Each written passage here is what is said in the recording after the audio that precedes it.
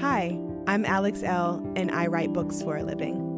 The Hey Girl podcast was created with sisterhood and storytelling in mind. Hey girl. Hey girl. Hey girl. Hey girl. I'll be sitting down with some phenomenal women to discuss love. I believe we grew distant out of love of some type, I don't want to hurt you. Loss. Really don't know what's going to trigger that feeling of grief in any moment. And a topic very important to my work, self-care. Freedom is self-care. It's not about pedicures, it's not about clothing, it's not about trips. Join us as we journey through sharing together.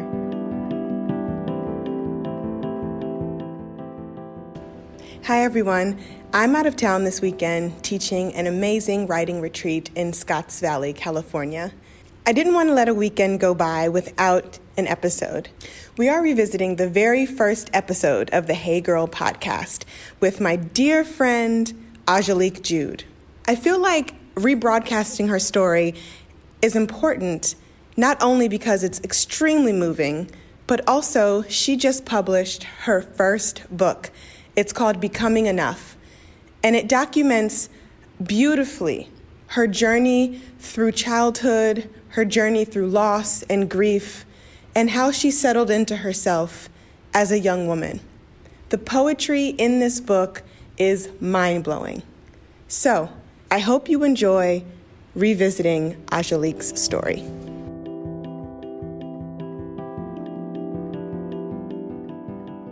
My first guest on the podcast is Ajolique Jude. She lost her mom when she was 6 years old and has been able to navigate through love and loss and ultimately redemption. Her mother has left behind a wonderful legacy. Not many people can willingly sit and talk about how death has touched them and how death plays a major part in their lives from such a young age.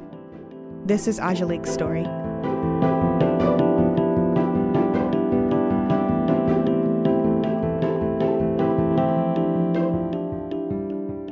Hey girl. Hey girl. How are you? Doing well. I'm really glad to have you here for my very first podcast episode. Very exciting and super random. So I am sitting down with a bunch of my girlfriends and just talking about their different stories. And I want to share them with people everywhere because I feel like we all have such a rainbow of experiences.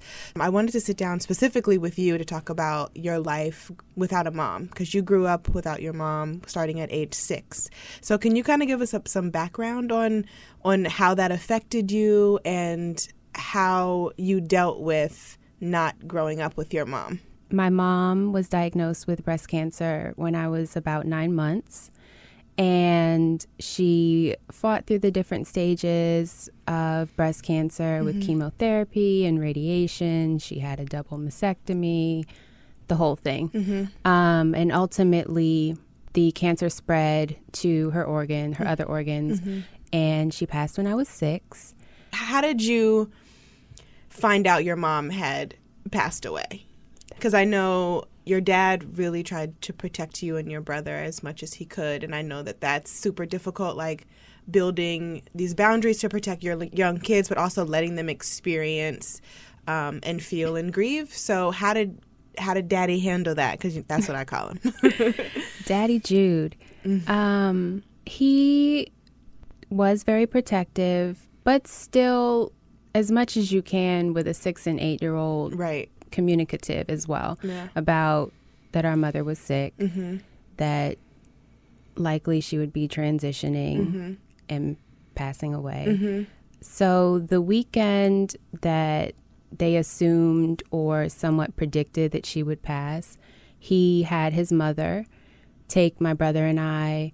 So we weren't in the house when she did transition, but it allowed my dad time to have with her, just my mom, and have those final moments and be there with her without, I wouldn't say pressure, but maybe a little pressure of having me and my brother there. Yeah. I want to say the day after or 2 days later when they had removed her body, my grandmother brought us back to the house and there was lots of family members present and church members, And I had this really bizarre memory of how this all went down when we returned home, and we were told that that had happened. Mm-hmm. My mom was gone. So let me stop you right there real quick. So when you were told that your mom passed away, if you can remember, because this was so long ago, how did you wrap your mind, like, did you wrap your mind around it? Did your brother, because he was a little bit older than you, like, were you sad? Did you cry? Like, how do you even, like, wrap your mind around your parent being gone and being little, you know? Do you remember? It was really bizarre. Like, my memories of that entire time was it was just strange because I knew what was going on, but I don't think that I understood what death really was and that it was truly permanent. Right. I remember even at her funeral, but once again, I was sick, so this isn't about insensitivity or lack of emotion. Right. But I was in the church basement painting my nails with my cousins. Like, yeah, right. And I don't know if that was to shelter me or to not really sit through the entire service. Mm-hmm. But I don't think I fully understood that mommy is not coming back. Right. And I remember the only time I cried from finding out was when I saw her in the casket. Mm. So I remember the sensory things about that. I remember her skin had a grayish tone. Mm-hmm. I remember my dad had slathered her in frankincense and myrrh oil. Like, I can still smell it. And when I smell that now, I still think of that. Her. Wow. It was like really pungent. It was so strong. Because Daddy just goes all out. Yes, and he does. We love him for it. That's great. Yes, he does. But that's so interesting because you and I have talked about this. Like, my husband, Ryan, who you know very well, his mom passed away last year. And after that, it just felt like life was so short. Like, both of us can kind of feel our mortality now. And I've talked to you about it before. Like, I just don't know. Like, I don't want to die. Like, no thanks, you know? Mm-hmm. And you're like, well, like, that's what I've known since I've been little. So you handle it way better than me. But I'm like, how do you handle that? Like, walking around knowing that you're going to be a mother someday or you're going to be a wife someday, and I think of that as a mother now and as a wife now. Like, I don't want to leave nobody behind. Like, I catch myself thinking, like, oh, I'm going to die. Who's going to die first, me or Ryan? You know, I hope we die together. I know, but that's just, it's as intense as that is. It's scary. It's scary to me. Mm-hmm. You losing your mom at such a young age and not really seeming scared of death. Kind of like, well, this is what happens. I experienced it so young. It's really admirable for me because the older I get, the more I trip out about dying. And I really, like, when we talk about it, I try to keep it light with him, but I'm like, I hope we die together, like in The Notebook. But it's totally going to happen. So just how have you navigated life without your mom? Just going from being a young girl to a teenager, like getting your period. We've had that conversation and how lucky you were with that situation. I'm going to let you tell it. And then, like, just college and first loves and things like that. Like, how did you navigate life without your mom? It has been an interesting experience, to say the least. Yeah. Because what has been interesting and hard for me, or what shaped most of my childhood, what hurt more or what left the, like, lasting impression wasn't necessarily that my mom died. It was what happened after and all that it caused. Right. Okay. Because my dad was suddenly a single parent. And my mom, like a Sagittarius like me, were sweet, kind, loving, gentle, all those things. Yeah. And my dad... It's off the chain. It's a Gemini, so we all know how Geminis are. A little crazy. And he had anger issues, so they were really night and day. Yeah. And she was the balance. She was the balance. And so when that left, we were left with a man that was grieving, a man who wasn't nurturing, who grew up in an abusive home with alcoholic parents. So he didn't have the tools to even try and fill that void of losing our mother and losing that nurturing parent. Yeah. So it became a struggle for both my brother and I to function with such a masculine presence in the house all the time, who had anger issues, who was grieving, who was dealing with his own childhood, just drama stuff all the time. I'd say it was more difficult for my brother because he was older. He was more attached to my mom. Not attached, but he was a mama's boy. Right. And I'm definitely a daddy's girl. Right. So for me, I wasn't missing in affection because I was most affectionate with my dad. Like most little girls are. We cuddle with them and all those things. But my brother no longer had that soft nurture, and I think he needed it more. And he may be somebody you want to have a conversation with in the podcast, just because he's transitioned and he's transgender. When we went through childhood therapy and all of that, that was touched on, that my dad being so masculine and my brother being always more on the feminine side, it like pushed him towards being transgender. And he just always had more of a feminine presence than even I did. It's just been a lot to process for most of my adulthood, trying to figure out kind of the holes that it placed within me and the different areas of my life that it made harder to navigate. So like you said, we've touched on like the little things that you miss your mom for.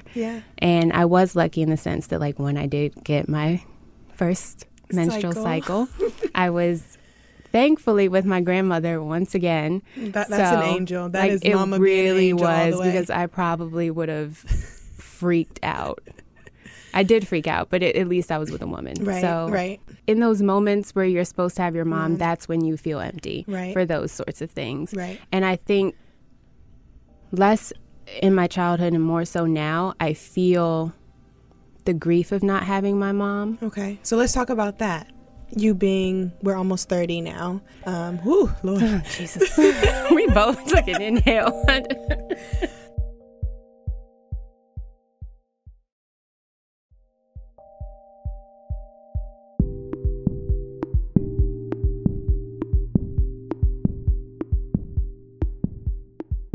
I know you're really super close with your dad, that's been a process. That has been a process. Of healing. That has been a process. But do you think your mom not being here has played a part in you guys becoming closer? Like, do you have conversations with your mom? I know Ryan, he talks to his mom. He prays to her. He said that since she's dead now, he's like, I don't really pray to God. Like, I pray to my mom, and they have conversations, and she comes to him in his dreams and all that. So I just wonder, do you experience that? And how her not being here, how has that shaped you and your dad's relationship? Definitely have conversations with my mom. Especially growing up, similar to Ryan, I would always pray to her. Like, as a child, especially in child therapy, and it was definitely Christian based because we were in private school. They're like, oh, your mom is with God now. So in my little child mind, I'm like, okay, well, I can just pray to my mom. She's sitting up there with him. So And she probably loves me a little bit more. Who knows? Let me pray to her, see what she can do. But I definitely still talk with her regularly. Just trying to seek guidance in the areas that I still struggle to be feminine in certain ways, feminine in a relationship, soft in a relationship, because my most consistent relationship in my life, period, has been with my dad. I'm not that close with my family. Another story, another day, another time. But he's always been my closest relationship. He's your everything, kind of. Pretty much. Because obviously he's a man. He can't teach me but so much about functioning as a woman in a relationship and how to be soft, because I didn't have those things modeled. So sometimes I'll talk to her for guidance or just write out, similar to even how I have a prayer journal and I talk to God. I do talk to my mom and write out thoughts as well. So that's helped. It's comforting in the sense that I feel I can try to connect still with her spirit. And oftentimes where I felt her presence the most is when I'll go and visit her gravesite. Mm-hmm. Like her energy it's when like I come is still there. Yeah, yeah. And maybe not in obvious ways. Maybe I'll be asking her a question and there's like a gust of wind out of nowhere. Mm-hmm. Mm-hmm. And it's a confirmation to that question. Yeah. So now in my adult life, my biggest fear is that I won't feel the full force of grief until I hit those milestones that you really want your mom there for. Yeah. Speaking of your wedding day and the whole process leading up to that. Yeah. And when I have my first child, you know, those sorts of things where you really need your mom. Yeah. So would you say that healing comes in waves for you, even now at almost, how old are we? 28, 27, 28? As we grow and get older, like, do you feel like you miss her more now? Definitely. Yeah. Grief is really a tricky thing because there's no manual, plan, guidebook for it. You really don't know what's going to trigger that feeling of grief in any moment. Right. So there are times just, even on your wedding day, seeing your mom and your grandma and Ryan's mom there and the tears and just the energy, that feminine energy that was there, that really hit me and made me emotional because I'm like, I'm not going to have that. That's just the reality of it. Yeah. So that triggers the grief. Sometimes watching a movie about someone with breast cancer will trigger the grief. Mm-hmm. There's just so many points in your life where you're not expecting it, where it can hit. So it's a constant, I think, healing process. Mm-hmm. Mm-hmm. And especially when it's someone so close to you as your mother, I don't think you ever fully, you feel cheated. Like that's how I feel. I feel cheated. Yeah. And I've always kind of carried that, like this subtle jealousy for everyone that still has their mom. Yeah. Ryan feels that way now. And he and I have talked about this. Like he has caught himself feeling really sad about not having his mom. But then he'll say, because you're the closest person to us that doesn't have their mom, and he'll say, but I know Ajo would have killed to have 30 years with her mom. Right. So it's like that is always going to be that constant battle, that push and pull, because he'll even say, like, you know, I'm jealous, like when he sees other people with their mom.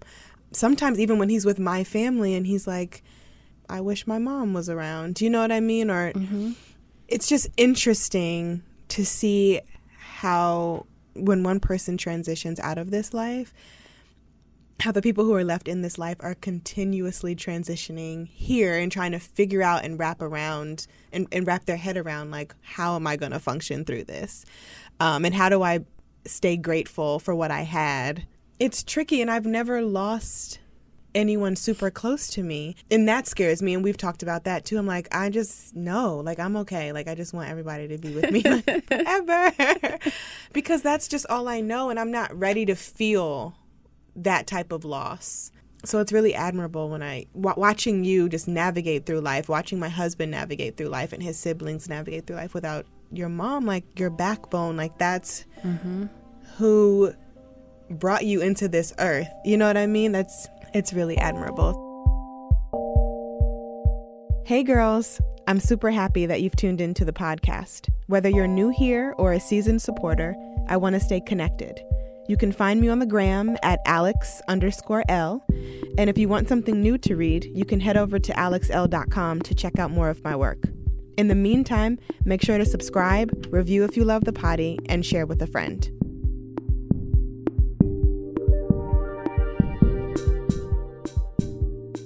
I also want to touch on, like, what are some of your fondest 6-year-old's memories of your mom? I know you've told me one about watching scary movies. Yes. She made it a point to spend a lot of time with us, likely because she knew her time was limited. Right. And at that point where she was battling with like doing the chemotherapy, she was bedridden often. Right. And my dad was working overnight shifts. While he was away doing the overnight shifts, we would be in the bed with her, and she would do and kind of let us break all the rules. So she wasn't supposed to be eating meat because my dad totally believed in holistic everything, living, and she was not about that life. She loved Popeyes and Cinnabons and crab legs and everything that I love. So now you know where it comes from. So she would sneak Popeyes in the house, and we would be up eating Popeyes, watching Tales from the Crypt, and watching Stephen King's It, which children should not be watching. But I've loved horror movies since then. And for some reason, I was totally into it as a kid. So. And then her trying to cover for us, like when we heard his key in the door and like scurry back to our bed. Like, Daddy's home. And she was also very nurturing of our creativity because she was a very creative person too. She loved to paint. She loved to draw. She used to sew and make all types of outfits, even trying to make African outfits, which is so funny. You telling me. Didn't she make you guys' uniforms or something? Did you tell me that? Not our uniforms, but a lot of stuff. Right. She made us little Liberian moo-moos and things. It was really cute. And she had some for herself. Like, we had matching little outfits. It was really cute. Sometimes even when I do those things, I feel connected to her. Like when I've attempted to sew my own clothes. I remember that. And it actually came out really cute, your skirt. It did. But my fingers were on fire for like a week. So I won't ever do that again. But that made me feel connected to her. Any creative expression does because that's what she loved to do. We would always paint, draw, although I wasn't skilled in that area. Before we wrap up, I do want to touch on how not having your mom here has kind of been your guiding force as a woman as far as being the best woman you can be, because I truly admire you. I think you're wonderful. And thank you. It's such a joy being your friend and your sister. Like, you're just awesome. So how do you keep her legacy alive, or how do you try to keep her legacy alive? Just by being, and being present, and in your relationship, in your friendships, work life. Like, how do you do that? Similar to what Ryan mentioned about how he has all of these memories, right? 30 years with his mom, that he now feels saddened because he doesn't have her presence, having experienced all of her loveliness. I didn't have that same experience. I have certain memories, but they're not like full, vibrant memories. So a lot of my knowledge of my mom and the type of woman she was comes from other people. How they interacted with her, how she impacted them. And one thing that always stood out is nobody ever had anything bad to say about my mom. Like, they said she was the sweetest person. She was kind of shy and quiet like me. And we have very similar mannerisms. So that's always nice to hear when someone says that, because then I feel like I really am a part of this. That always stuck with me, because there are people, but there aren't that many people when they pass that nobody, people still, they were a little like this. But they always had good things to say about her. So when I think of what a woman's supposed to be, that really is my idea, right? So to be kind, to show up for people in your life, to love unconditionally, because that's the one thing, like, my dad always stressed, and that was the source of all of his grief. He feels like she's the only woman in, like, his whole entire existence that ever loved him unconditionally. He was just saying this again 2 days ago. So, but that was her impact. Imagine, you think, like, he's still in love with her? Oh, absolutely. Absolutely. He still can remember that so strongly. And that she loved and conducted herself in a way that it still touches people. Yeah. And there was one of my exes who was Liberian too, and Liberians, like, it's always an ongoing joke, like everyone's your cousin.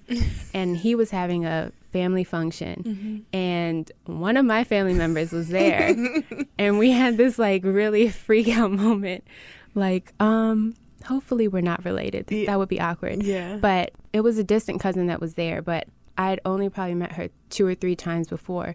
She probably hadn't seen me since I was maybe 8 or 9. And she brought up my mom. Wow. And how much she missed her. And she started crying in the middle of this cookout. Just off, you know, so I have these moments of her. Of just her. Yeah. And getting glimpses of just how awesome she was. Yeah. And how loving she must have been. Yeah. So that really is always the center of who I want to be and how I want to be remembered, and the type of mother I want to be, the type of wife that I'd like to be one day. It definitely shapes how I act and how I treat the people around me. She was amazing, and I hope that I can be a fraction of her, to be honest. Yeah. So, that's wonderful. Well, thank you, sis, for being here. Oh, I definitely want people to know where they can find you and your writing and social media and all that. So feel free to share. You can find me on Instagram. It's just my first name. She's the only Ajolique in the world. It's AJOLIQUE. Yep. And that's the same for Twitter, right? Yes. Just for everything. You know, nobody has my name. It's a blessing. Yes, that is funny. All right, girl. Thank you. Thank you.